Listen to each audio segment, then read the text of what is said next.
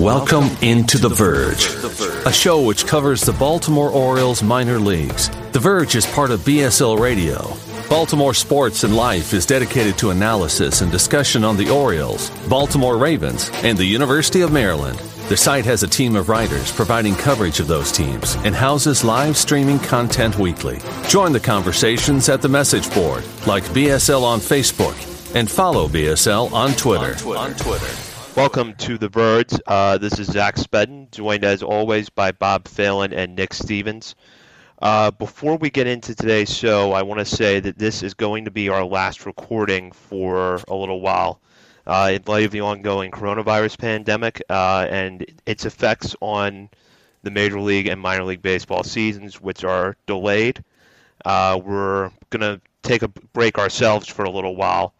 Hopefully be back before too long. In the meantime, stay safe, take plenty of precautions, and to stay engaged in what's going on with the Orioles minor league system, be sure to follow us on Twitter on @BSL on The Verge. That account will continue to be active, and we'll continue to share content there as we can. BaltimoreSportsAndLife.com will remain active with articles posted. Our discussion boards will remain active as well. So stay engaged with us through there, but this is going to be our last recording for a little while.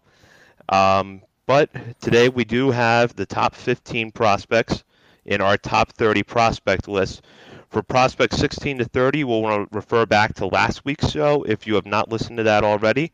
Today, though, we're going to get into prospects 15 through 1, really the cream of the crop of an Orioles farm system that I think the three of us all agree is on the rise coming into the 2020 season once it does finally get underway.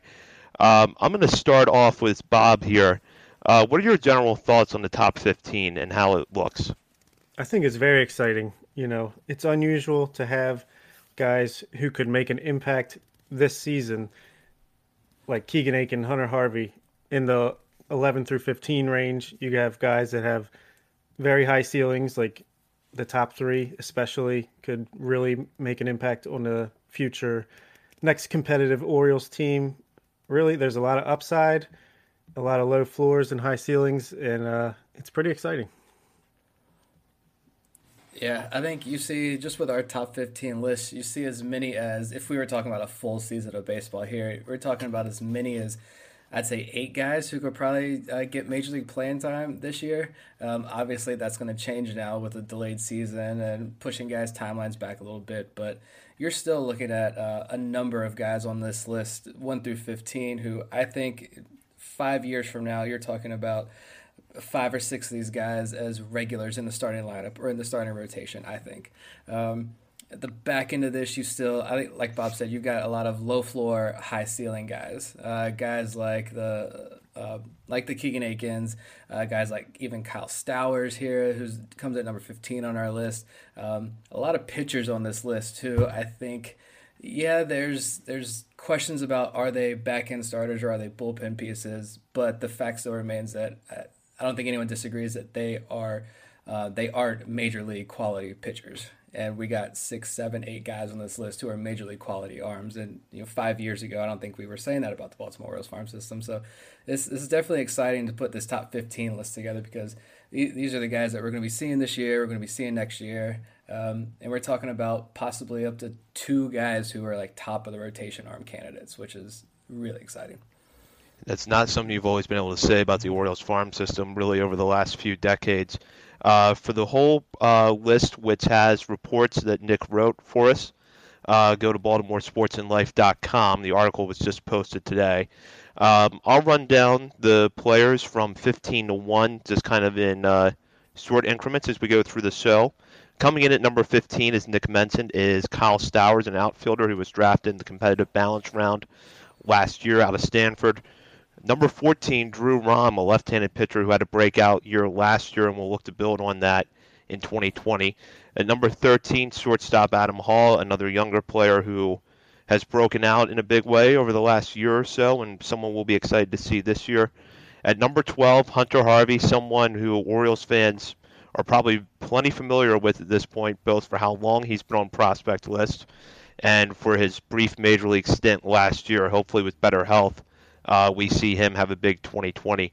Keegan Aiken comes in at number 11. As Nick mentioned, someone that could be a rotation candidate, or I believe as Bob mentioned, someone that could be a rotation candidate. And number 10, Zach Lowther, another left-hander. I'll start with you, Bob. Any names in particular here stick out to you? Yeah, a couple do for me. Number 14, Drew Rom. I know he had an excellent season at Delmarva last year I want to say he was 19, just like Grayson Rodriguez.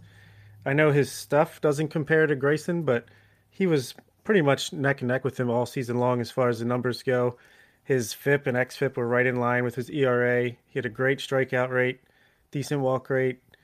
I mean, I'm just curious to see if he can carry that along with him as he goes up the ladder, despite having slightly less stuff than the top of the prospect list guys. Also, Adam Hall sticks out to me. His hit tool seems good, hits for a good average, gets on base at an excellent clip. It's almost 100 points higher than his average. And I think if the defense is going to play, whether it's second base or shortstop, I think that's going to be a valuable major leaguer, and maybe he adds some power to his frame as time goes on. So those are two guys I'm watching out for in 2020. Yeah, I think to touch on a few other guys, number 15 there, Kyle Stowers, someone who we didn't really get to watch a lot of last season, but he's someone who right after the draft really stood out to me. Big guy, 6'3", big powerful swing, put up a lot of home run numbers. He was an all-star this year when he was with the Aberdeen Ironbirds. One of 3 Stanford guys that Mike Elias drafted, which I found interesting. One of the other ones being the catcher Maverick Canley, who's not on our list, but someone who I really like a lot for his defense, and I think is someone to keep an eye on as a possible Adley Rutschman backup way down the road. But I like Stowers. I like he's got a big swing. Yeah, there are a lot of strikeouts, but I know he mentioned in an interview not too long ago about his big offseason goal is to get stronger, get even more powerful. And Baseball America already had him ranked in the top 5% in college hitters for average exit velocity when he was at Stanford. So if he gets bigger and stronger, those home run numbers should be pretty exciting. Zach Lowther is one of my guys at the top of my list for prospects that I just love to watch. He was someone who, like, you look at the numbers at Xavier and throughout his whole college career and early minor league career, strikeouts, more strikeouts. But he was someone who I didn't really pay attention to a whole lot when he was in the lower minors. But once he got to Frederick, I remember going down to a game and just being blown away by his stuff. Now, his stuff isn't equal to that of D.L. Hall or Grayson Rodriguez, but I really love his fastball. It really kind of rides away from right-handed hitters, moves in on lefties. He can pick a spot with it when he wants to, mix speeds with it pretty well. Someone who I think personally, I don't know if he's going to stick in the rotation, but I don't think that's a failure on his part. I think he can still be extremely valuable out of the bullpen. You look at his splits versus lefty-righties, they're not that much different. There's not a big gap there in between that. So he's someone I like out of the bullpen. Maybe see that velocity come up a little bit. I think the other one, Adam Hall, is someone who I'm higher on, I think, than most, but we'll see how that bat plays as he moves up. Big fan of Drew Rom, just his overall stuff. 19-year-old kid doing what he did, and even in low A, is still pretty impressive. But Keegan Aiken, I think, is a guy, like we mentioned, that we probably want to highlight here a lot just because he's someone that could have made the Major League roster this year at a camp. Or at least he's someone who will be in the major leagues likely by the end of the year. He struggled with walks his whole career. He's never had a walk rate lower than 10%, as I pointed out in the article. But again, he's got swing and miss stuff. He led the International League in strikeouts last season. He struggled in spring training, but I still think that I know that was the first time a lot of people saw them live that don't follow the minor league system. But I would just urge people to take a step back with Keegan Aiken and realize, like, this isn't a top of the rotation guy. This is a guy who's a 4 or 5 starter at best, a bullpen arm at worst. And just take it slow with Keegan Aiken. Let him work the kinks out. He's got good stuff. It's not going to blow you away, but he's one of those guys that we've heard his name so often for so long. I think people are expecting big results right at the gate, and he's just not going to give us that. But still a fun name to watch. Yeah, I think that's a fair point, Nick. We know that Aiken has good stuff, and we see that at times there have been apparent flaws, mainly the walk rate, as you mentioned. When the season does start, Do you think that Aiken's ticketed for Norfolk for a little while before we have a chance of seeing him in the majors? Yeah, I think he's going to be in Norfolk for a couple weeks at least once the season starts. I don't see them rushing to bring him up really. Um, Especially if they keep, we'll have to see how the roster shakes out. But when you get guys like Cole Stewart likely ticketed to go to AAA, he'd obviously get a call up first. You still have guys like Tom Eshelman, maybe a guy like Luis Ortiz, uh, not the good young Luis Ortiz, but the not so good older prospect Luis Ortiz, who I have completely written off, but he's probably going to get another opportunity first. I think they let Keegan Aiken, especially if it's a shortened season, kind of sit and bake a little longer down in Norfolk. Yeah, let him get some consistency with his off-speed pitches. I think that's really what he needs to work on. Yeah, and I think too that with the everybody's timetable being thrown off right now, um, I don't know how this is going to affect players across the board, hitters or pitchers, if one's going to feel it a little bit more than the other. But I do think we need to keep that in mind going forward that everyone's schedules are going to be thrown off now, and it's a very real possibility that Keegan Aiken doesn't pitch in a game until June. So, Right. but it'll be interesting to see once we do get started how he looks down at Norfolk and how quickly he could get to Baltimore. Moving up the list now, I'm going to run down names 9 through 5. Right-hander Michael Ballman comes in at number 9. Number 8, Dean Kramer, who coming off a very good 2019 season, looking like he could be um, a big part of that return from the trade in July 2018 that sent Manny Machado to the Dodgers. At number 7, Gunnar Henderson, second round pick out of last year's draft, only 18 years old, probably going to be in the low minors to start this season, but someone you absolutely will want to keep an eye on regardless of where he is assigned. A shortstop who gets pretty positive reports. And at number 6, Austin Hayes, coming off of an impressive late season run in Baltimore last year, figures to be the center fielder on opening day. If he is healthy, that's someone that could emerge as a contributor at the major league level for a little while. I'll start with you, Bob. What were your general impressions on Hayes at the end of last season, and what do you expect from him if he can maintain health this year? Obviously, can't be anything but impressed by what he showed in the last month of the season, which was kind of surprising considering the season that he had in 2019 throughout the minor leagues.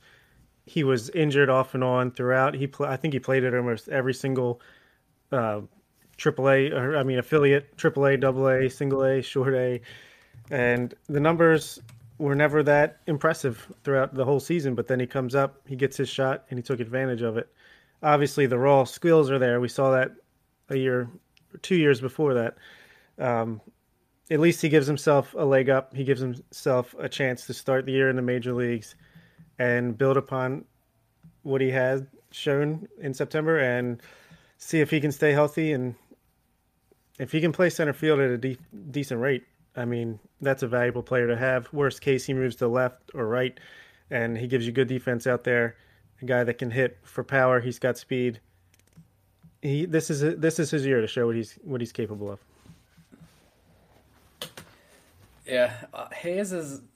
I wasn't totally on board with the whole center field experiment to initially begin with, but I'm definitely warming up on the idea. And maybe now it's just as I was putting this list together, kind of writing the reports out a little bit. I was like really high on Austin Hayes. Maybe it's just the lack of baseball. I just want to. I don't care. I'll watch Austin Hayes play shortstop at this point. I don't care. But no, he's someone who you saw his walk rate was almost 10% in that September call up. That's something that he really hadn't shown in the past.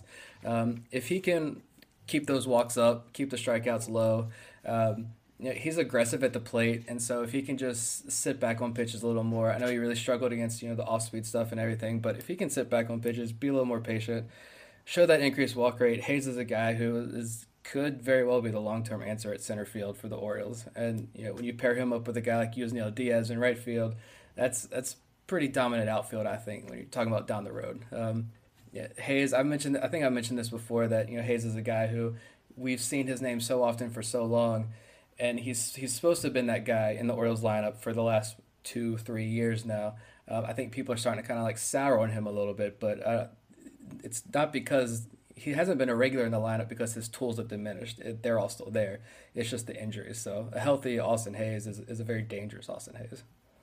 Yeah, I agree. I do think that sometimes, and we've mentioned this before in relation to Hunter Harvey as well, where prospect fatigue can set in a little bit if a player battles injuries or whatever, and their timeline for reaching the majors and graduating gets pushed back because of that.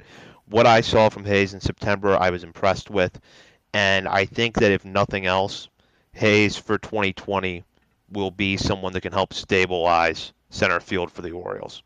Long term, is that the answer? That remains to be seen, but I think at the very least this year, if he's healthy and can be in the lineup every day, that will help stabilize the position a little bit. I'm going to move to number 7 on the list here, Gunnar Henderson, who I'll admit, at least for me, and I know Nick alluded to this in the report, a little bit of a mystery to us because we have not actually seen him play in person. But the reports, as you said, Nick, have been glowing. What are your thoughts on Henderson coming into this season? Yeah, I mean, everything you read about him says is plus hit tool, a guy who has the arm and the ability to play at shortstop and stick there. But everything kind of revolves around, will he fill out his frame a little more? He's listed at 6'3", 195 pounds now, and he's 18 years old. So obviously he's going to get bigger and stronger. So does that slow him down a little bit? Do the Orioles have to move him to third base? I want to say I saw somewhere that was the plan to work him more at third base this year. I don't know, obviously, if that's still the plan at this point anymore, but or where he's going to start the season. But he's someone who I think is at the top of the list of exciting prospects to watch that we haven't seen yet.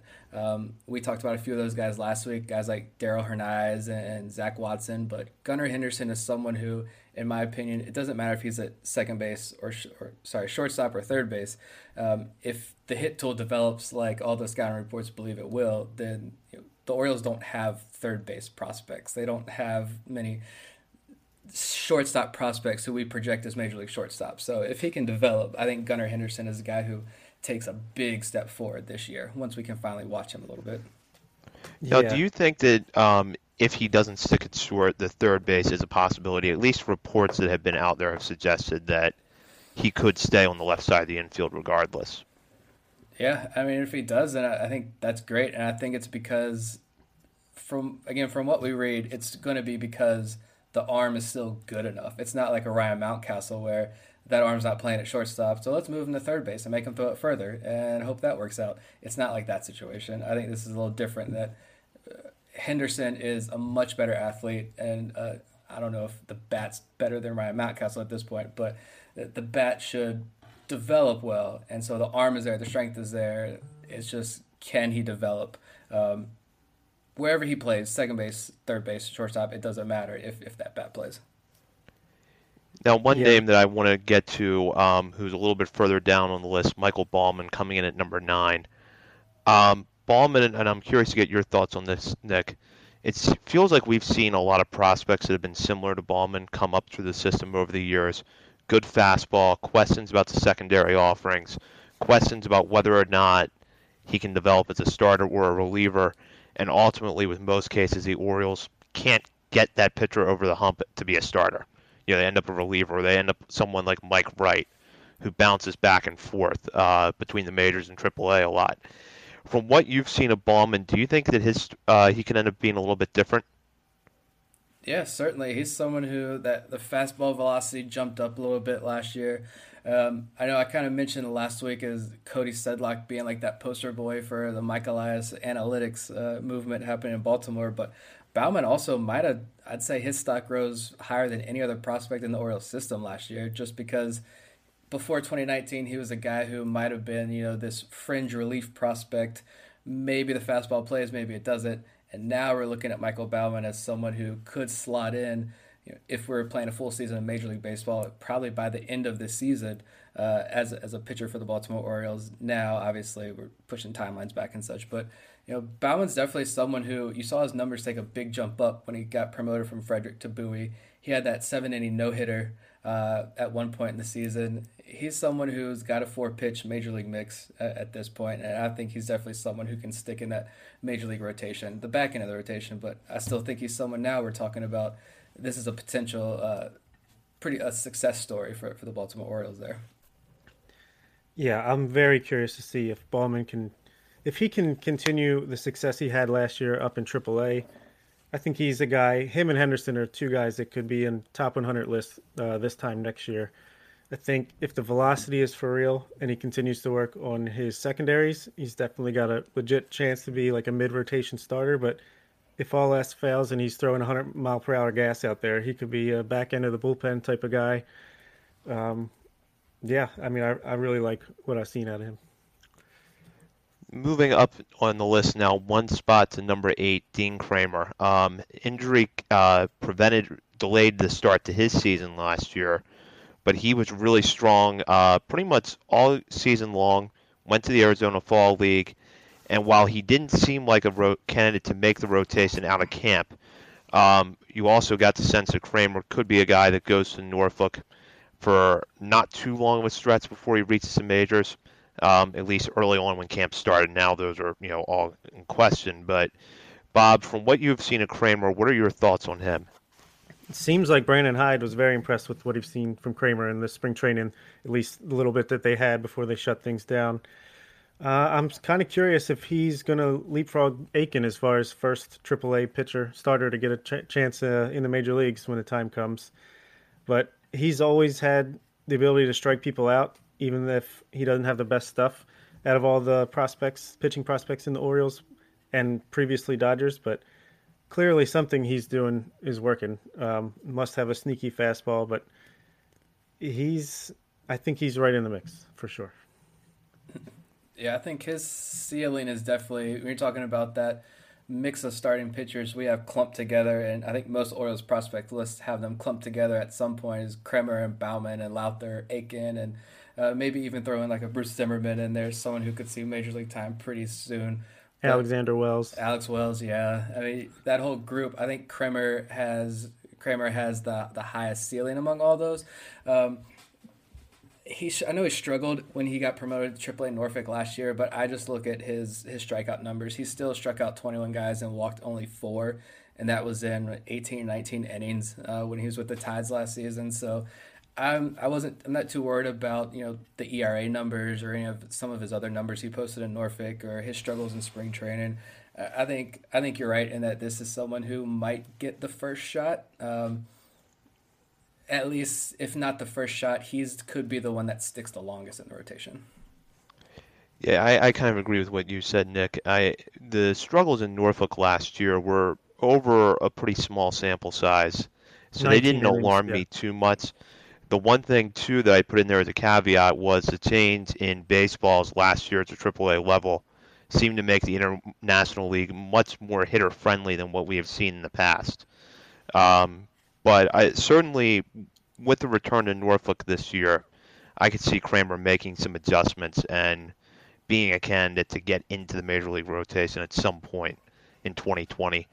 Now we're going to run down the top of the list, prospects 5 through 1. At number 5, Yasniel Diaz, an outfielder. Injuries cut into his season last year, but he showed promise when healthy. With better health this year, maybe we see him in the major leagues at some point. At number 4, Ryan Mountcastle, someone who, as we discussed on our first show, we're all three pretty high on the bat. And while I expect that when the season starts, he will be at Norfolk for a little while, that probably won't be for very long. Number 3, DL Hall, left-handed pitcher, coming off a season at High A Frederick, figures to be in Bowie when the season does start, and a consensus top 100 prospect coming into the minor league season. Number 2, another consensus top 100 prospect, Grayson Rodriguez, who had a big first full professional season last year at Delmarva. He'll look to build on that at Frederick. And number 1, Adley Rutzman, the first overall pick in last year's draft. Consensus probably top 5, top 10 prospect in all of baseball, generally regarded as the best catching prospect in all of baseball. Not someone that we expect will factor into the Orioles' plans immediately, but he should not be in the minor leagues for too long. Maybe a late 2021 debut is feasible with him. So, Bob, I'll start with you. What are your general thoughts on the top 5? It's exciting. It's very exciting. I think all 5 of these guys could be key cogs in the next winning Orioles team. Starting right fielder, starting first baseman / left fielder / DH. Uh, Obviously, a stud catcher and 2 top of the rotation guys, if all goes well, of course. But I mean, this is the potential next core of the team, and it's exciting. I think there's a lot of. It seems like they're going to at least make it to the majors and play a role, but the ceiling is they're all somewhat stars, so that's good. Yeah, I don't think it's not like, oh, the Orioles farm system has been bad for so long, and Yusniel Diaz can hit 10 home runs a season, and he's going to be a pretty decent outfielder, a league average outfielder, and Orioles fans are overreacting to this. No, I think all 5 of these guys are legitimate major leaguers. Their ceilings are all-star caliber players in the major leagues. Again, they're still, you're talking about Grayson Rodriguez, who's 19, 20 years old. DL Hall still very young. They're all very young. Diaz is a bit older, but these are all younger guys who still have plenty of time to mature and settle into this roster. But yeah, all 5 of them at their peak value are all-star caliber major leaguers, which is something to get really excited about in Birdland. As I mentioned, Diaz dealt with injury issues last year, and it seemed like, I don't know if people had this temptation that the Manny Machado, or this thought that the Manny Machado deal was going to produce some immediate return or what, but the sense was kind of that people might have soured a little bit on Diaz last year, maybe because of the injuries. Nick, do you think that last year really did a lot to hurt his prospect stock, or do you think that we kind of had to take the numbers for what they were given his circumstances and expect more from him if he's healthy this year? No, I just don't think he was healthy at all last year, at least for much of the year. He's still got a cannon for an arm in right field. He had a few plays last year, nailing guys thinking they had doubles, and him nailing them down at second base. This is someone who, you look at his numbers when he was healthy. I got his July numbers here in Bowie. 28 games. He hit 3 home runs, 12 doubles, and hit .299 with a .353 on base percentage. Like, that's the kind of Yusniel Diaz numbers that I think we can expect over a long-term season. He's still an exciting prospect to get to watch. The tools are still there. I think at his peak, he's a guy who's like a .280 hitter. If he can get on base around a .330, .340 clip, and he's a 20-plus home run a season guy. And I think at his peak, he can make 1 or 2 all-star games in his career. Yeah, it's just he's got to stay healthy. It's been injury after injury after injury for the last 3-4 years with him, though. Completely agree with you, Nick. And to me, he's a guy that can turn those doubles into home runs if, the team works with him on developing his swing. He seems plenty strong already, but if he adds strength in the right ways and turns the raw power into in-game power, yeah, he's a sturdy guy that you're going to have count on, reliable, middle of the order guy for the next 5 to 7 years. So we'll move up now to number 4 on the list, Ryan Mountcastle. If you listened to our first show recorded 2 weeks ago, you know that we're all 3 high on Mountcastle's bat. The defense has been a question for a few years, but the Orioles seem like right now they might be settling that maybe with some combination of first base, the outfield, or sticking him at one of those spots eventually. Nick, where do you see Mountcastle's glove playing long term? I think about this a lot there's so many what ifs, and then Chris Davis comes in and just has a monster spring training, and you're like, I don't even know anymore at this point. But I think long term Mountcastle is first base DH option, and I don't think this Chris Davis thing is obviously going to stick. I don't think anyone's thinking Chris Davis is going to turn things around. I don't think anyone's expecting Renato Nunez to stick around as the full-time DH, 3-4 years from now. So I think he sticks at first base, first base DH. But I'm high on that glove in left field and first base than most people. I think just when people say the name Ryan Mountcastle, it's defense, but he can't play defense, but he doesn't walk. And the glove is a lot better than I think what most people believe it is out in the outfield and first base. So long term, he's a first baseman with just a beautiful swing from the right side, explosive hands to the zone. I mean, the guy's bat plays at every single level, and it's going to continue to play at the major league level. Yeah, he might not walk, but he definitely does hit. So you're going to find a way to get him in the lineup one way or the other. Obviously, still needs some work out in the outfield, learning the routes, and I think he's got the enough athleticism to at least become slightly below average out there. The wind is crazy in Florida around this time of year anyway. It's tough to get a read when he's just learning, but I think at first base, once Chris Davis, who might be like the person most affected by this coronavirus stuff since he was looking so good and now it's getting pushed back, once that situation is settled, I think Ryan Mountcastle is just going to sit there as the everyday first baseman until proven otherwise. Maybe when a Spencer Torkelson comes in, but he's going to hit. He's going to be a top of the order guy for sure. Yeah, and if you get a chance, check out our Twitter at BSL on the Verge. If you go back to late February, you can see Mountcastle's swings and acts, including a pretty good day that he had against the Pirates where he went 3 for 3 with 2 doubles and a home run. So if you want to get a close look at how Mountcastle was looking at the plate before spring training shut down, you can see it right there. At number 3, DL Hall. This is someone that will be watched closely coming into 2020, likely a Double-A Bowie. No question that a left-hander with this much velocity presents a lot of promise. One question that is there with him, though, is the walk rate, which he can never quite get under control at Frederick last year. And Delmarva the year before, his control started out a little shaky and then got better as the year went on. Last year, it seemed like he never quite corrected it, but was still successful. Despite that, Nick, do you think that Hall's command is something that we'll see improve over time? I think so. It's just him getting more innings, getting comfortable on the mound.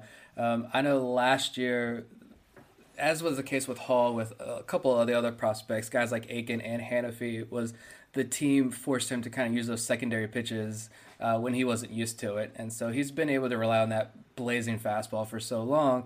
And now that we need you to work on your secondary pitches, he's not used to it. And so the walk rate, which has already been an issue, ticked up a little bit. But I don't see it hindering him next year. I think once he gets maybe up to AAA, and if that walk rate is still around 15%, we've got an issue. But yeah, I think that's something that can be corrected with time, more comfort on the mound. You just watch that guy pitch and his attitude on the mound. I love it. I love a guy who's confident out there and he's not afraid to show you. I think he gets this fixed. And that stuff is just too electric just to waste. I think I saw an article maybe in the Baltimore Sun where he was talking about how, they basically said, forget the results. You're going to throw your breaking balls in these tough positions because we need you to work on that. And that's the best way to really learn to improve that aspect. So I think once he's let loose and able to do whatever he wants, the walks will come down a little bit. Maybe they'll never be, under 9-8%, anything like that, but good enough to let his awesome stuff just do the work. It's going to be fun between DL Hall and Grayson Rodriguez to see which one has the better stuff as they're rising through the ranks. Looks like Hall's going to get to the majors first, maybe half a year beforehand. So he'll be able to get a head start on that competition, but the guy is electric. Yeah, one more point about Hall is I feel like every episode I make a Keith Law reference, but I will give Keith Law the benefit of the doubt and say I believe, I didn't go through his list, but I believe from what other people are saying that he had Hall higher than Rodriguez on his list. And that's something that I've seen a few other people, reputable names out there, say that they like Hall's ceiling just a little bit more than Rodriguez, which I think is interesting, but something to watch. Yeah, I think that with Hall, you're looking at someone, we're talking about a development over a period of years. Some of the pitching prospects we've discussed on this list, like Keegan Aiken, Dean Kramer, a little bit more of an immediate payoff there, at least as far as them reaching the majors. But Hall, I think we're looking at a few years here. What do you think, Bob? 2022, 2023, somewhere in that range? Yeah, if he plays this season, starts at Double-A, and then maybe next season he pitches a whole season at Triple-A. Yeah, I think maybe May 2022 makes sense to me. Any thoughts there, Nick? Yeah, I think they're going to take it slow. I mean, just like he's going to get a full season at Bowie. He's going to get largely a full season at AAA, and especially now if we're talking about pushing this season back or not having a season at all, then I mean we're still pushing the Orioles window back, and there's no reason to bring up a Hall or Rodriguez until they're fully ready. With that, we'll go to Rodriguez, who comes in number 2 of this list. First round pick in 2018, the last draft the Orioles had under Dan Duquette, really broke out in a big way last year. Put together strong numbers really across the board. The Orioles kept him at Delmarva all year, did not rush him up to Frederick, even though I think with the performance, the temptation must have been there at a few points for them to make that move. Once the season does start, Rodriguez will likely head to Frederick. Nick, what do you expect to see from Rodriguez this year, and what were your thoughts on what he did last year? I think we're going to see a lot of what we saw last year. He had 2.68 ERA, a 34% strikeout rate. He only allowed 4 home runs in almost 100 innings last year with the Shorebirds. This is a guy who is truly one of the elite pitching prospects in all of minor league baseball, and he's someone who they didn't really let him work deep into games, which I'm fine with. I mentioned this in an article, I don't think they'll let him work deep into games next year either. Keep that arm fresh. He's only 20 years old, I believe. I don't know his birthday off the top of my head. I remember looking at it when I was putting the report together, but I believe he'll pitch all season as a 20-year-old. So I think that's right. Yeah, so I mean there's no reason to rush him at all. He's a big guy, powerful guy, big body, powerful fastball from the right side. I mean, there's a lot to be excited about with Grayson Rodriguez. Yeah, I mean, the new Orioles development Twitter, I think they were tweeting out that he was pumping 98 miles per hour already in spring training, which that's pretty exciting if he can maintain that on the regular. But the most exciting thing about having the depth behind guys like Hall and Rodriguez is if they hit at the top, you're talking about guys that they're going to be competing for those last couple of rotation slots, but then the ones that don't make it there, you're going to have a great bullpen behind it. So it's all coming together. But it is heavily reliant on Rodriguez and Hall reaching their capabilities. So Nick made a good point there. I just looked this up. Rodriguez's birthday was November 16th, 1999. So regardless of when this 2020 season gets started, he will pitch all year as a 20-year-old. We'll move up now to number 1, Adley Rutschman, the first overall pick in last year's draft. He played at a couple different levels in the minor leagues last year after signing with the Orioles. Looked good across the board. Comes into 2021 as one of the top prospects in all of the game. Bob, what are your thoughts on Rutschman, what we've seen both in the minors last year and then in spring training for a little bit this year, and how quickly you think he'll develop? I think he'll develop relatively quickly. I think defensively he's major league ready right now. It's all about just slowly developing the bat as much as possible. It seems like Elias likes to take it slow on the slow end. I know fans out there freak out whenever Rutschman doesn't perform right away, but to me he's a guy that he just needs some time to get a feel for the league, feel for the pitchers. Let's not forget that he had mono, which slowed his role after the draft last year, and I know from experience that can really – the impact of that can last longer than you might imagine. And once he got his feet wet at Short A Aberdeen, he just raked the 2 or 3 weeks before he got called up to Delmarva. He was just torching the ball. He had a 5-for-5 game at one point, and then he slowed back down at Delmarva. But I'm not really that worried about him. Even with the spring training, he had 1 hit in like 13 at bats, something like that.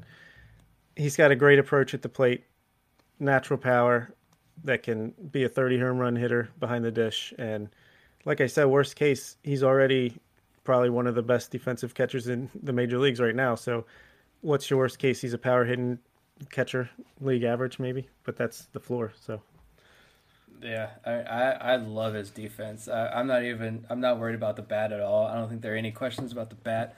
And you already watched him. He threw out 7 of 11 base stealers down across 3 levels of the minor leagues this year, including the one play which stands out to me the most was, and I know it looked kind of like a sort of a pitch out, so he had a little bit of a head start there. But when he gunned down a Greg Jones, Tampa Bay Rays prospect, guy from UNC Wilmington, who I watched all throughout his college years, and is a non-Orioles prospect who I love more than probably any other prospect in minor league baseball. But when he gunned someone like Greg Jones and his elite speed, like he's going to do that with other prospects down in the minor league system this year. I love the arm behind the plate.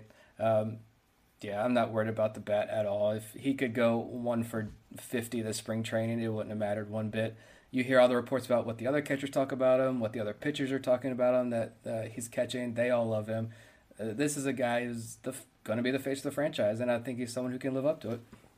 I absolutely agree. I think that he's someone who, as long as the health is there, which, you got to put that caveat in there with any prospect, someone who not only is going to develop quickly, but be the face of the franchise once he gets there. And I'm curious to hear your thoughts about this, and I'll start with you, Bob. With where Rutschman has generally come in on prospect lists coming into this season, he's usually been in the top 10 on top 100 lists. So I'm looking right now. Baseball Prospectus had him at number 4. MLB had him at number 4. Baseball America had him at number 5. You think there's a chance next year, this time we're talking about him, if not the top prospect in all of baseball, then certainly within the top 2 or 3? I think there's a very good chance. If not, I think that's might be the favorite because Wander Franco seems like he's going to get a shot at some point this year to lose his prospect eligibility. Same with Adele, and I forget the last person that's usually ahead of him. But I do think if he performs the way we expect him to and the guys in front of him move up, then yeah, I do think he will be number 1 next year. Yeah, I wouldn't put it past. I'm looking at MLB pipelines right now. You got Wander Franco 1, Gavin Lux at 2. He's going to lose that prospect status. Luis Robert, White Sox outfielder, he's in the big leagues.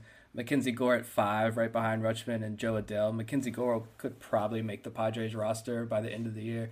So Rutschman could end up being number 1 prospect, and I think with the Orioles have that number 2 pick next year, whether it's Spencer Torkelson, whatever happens with this MLB draft, but whether it's Spencer Torkelson or if it is Emerson Hancock or even a guy who I think could have climbed up a little higher if he would have had a full season, Asa Lacy, the guy at lefty out of Texas A&M, whoever the Orioles draft, I think could potentially be a top 10, 15 prospect maybe.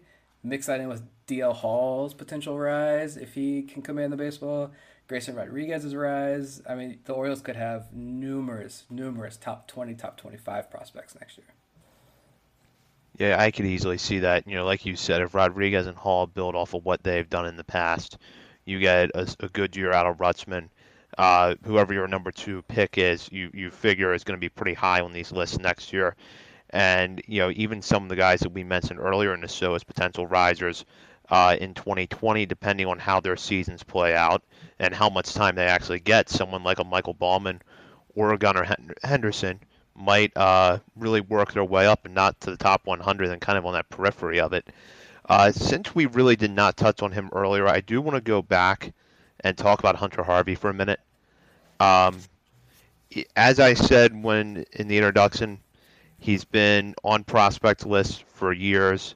His health has stalled what otherwise probably would be a major league career that's a few years underway right now. And instead, we're just now getting to the point where Harvey will likely lose his prospect eligibility if he has a healthy 2020. Nick, based on what you saw from him late in the season last year, do you think he's found a home in the bullpen permanently? And what do you think we can expect if he's able to have a little bit better health going forward? Yeah, I love Hunter Harvey out of the bullpen. I know you still see, I still see a few people saying, like, well, Hunter Harvey as a reliever, if the Orioles aren't going to try him as a starter anymore, like that's, he's this failed starting pitching prospect that's moving to the bullpen. I don't look at it like that at all. I think Hunter Harvey he in only 6 innings last season, but he was explosive out of the bullpen. Something that he really struggled with last year when he started out the year in Bowie and he was starting after the 2nd or 3rd inning. Those first 2-3 innings were phenomenal in a lot of his starts, but then guys really started getting around on him, getting on top of that fastball especially. And so once they moved into the bullpen, that fastball really played up, pumping 98 miles an hour, hitting 100 a few times. I think this is someone who he has the mentality, the attitude on the mound, that composure on the mound to take over the closing duties, especially if Michael Givens is traded at some point this year. He moves on. I think Hunter Harvey can easily slide into that closer's role. Yeah, think about that for a second. The number 12 guy on our list is a guy that is most likely going to be the closer by the end of the season, and he's throwing high 90s, was dominant in the short chance he had last year. That's something you can't say most years for the Orioles. So, very exciting. Yeah, I would really be excited about an Orioles bullpen at some point in 2020 if we had not only a healthy Hunter Harvey to Watts, but then also a little bit more consistent Tanner Scott, someone who I've been saying for years that I think if he can get his command in line, really could become a dominant reliever at the major league level. So those two guys in particular for me stand out as kind of wild cards in the upcoming season. What they do is not going to be enough to change the fortunes of the Orioles. This is still a last place team, but having two young up and coming relievers in the late innings would certainly, I think, make fans feel a little bit better about the team's immediate future while we wait for the Rutzmans, the Rodriguez's, Hall, Mountcastle, some of these guys to get into the majors and really get established. Just to recap, I'm going to run down the list again. At number 15, outfielder Kyle Stowers. Number 14, left-handed pitcher Drew Rom. Number 13, shortstop Adam Hall. Number 12, reliever Hunter Harvey. Number 11, left-hander Keegan Aiken. Number 10, left-hander Zach Lowther. Number 9, right-hander Michael Ballman. Number 8, right-hander Dean Kramer. Number 7, shortstop Gunnar Henderson. Number 6, outfielder Austin Hayes. Number 5, outfielder Yasniel Diaz. Number 4, outfielder / first baseman Ryan Mountcastle. Number 3, left-hander DL Hall. Number 2, right-hander Grayson Rodriguez. Number 1, Adley Rutzman. The full list is now on BaltimoreSportsAndLife.com. That is part 2 of our top 30 list. If you did not read top 30, there is the 30 through 16 prospects that we counted down last week. There is a link to that section of the report. Nick Stevens did an excellent job writing these reports, which came together after we each made our own individual top 30 lists and then put together the final collaborative list from there, basically as an aggregate. As I mentioned at the beginning of this show, this is going to be our last recording of On the Verge for a little while. We hope to be back before too long, but as the ongoing coronavirus pandemic plays out, there's a lot of unknowns, both as it relates to baseball and society at large. So we'll be monitoring that as we try to decide when to come back on the air. In the meantime, though, our Twitter feed at BSL On The Verge will remain active, and you can go there for coverage. You can also visit BaltimoreSportsAndLife.com for continued coverage of everything Baltimore sports, and hit our message board where there will continue to be constant discussion about the Orioles, Ravens, Terps, and more. Before we sign off, I'll start with you, Bob. Anything you want to add before we go on hiatus?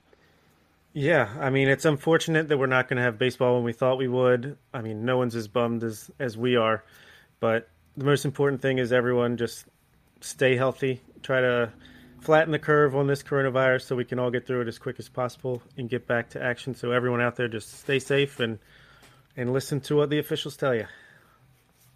Yeah, stay safe. Stay inside if you have to. Follow the Twitter account. We'll pump out as much content as we can up there. Lots of videos to keep you guys excited. We'll look back at the good times of 2019. A lot of good prospect videos. There's a good DL Hall video up there right now. Check that one out. Share it.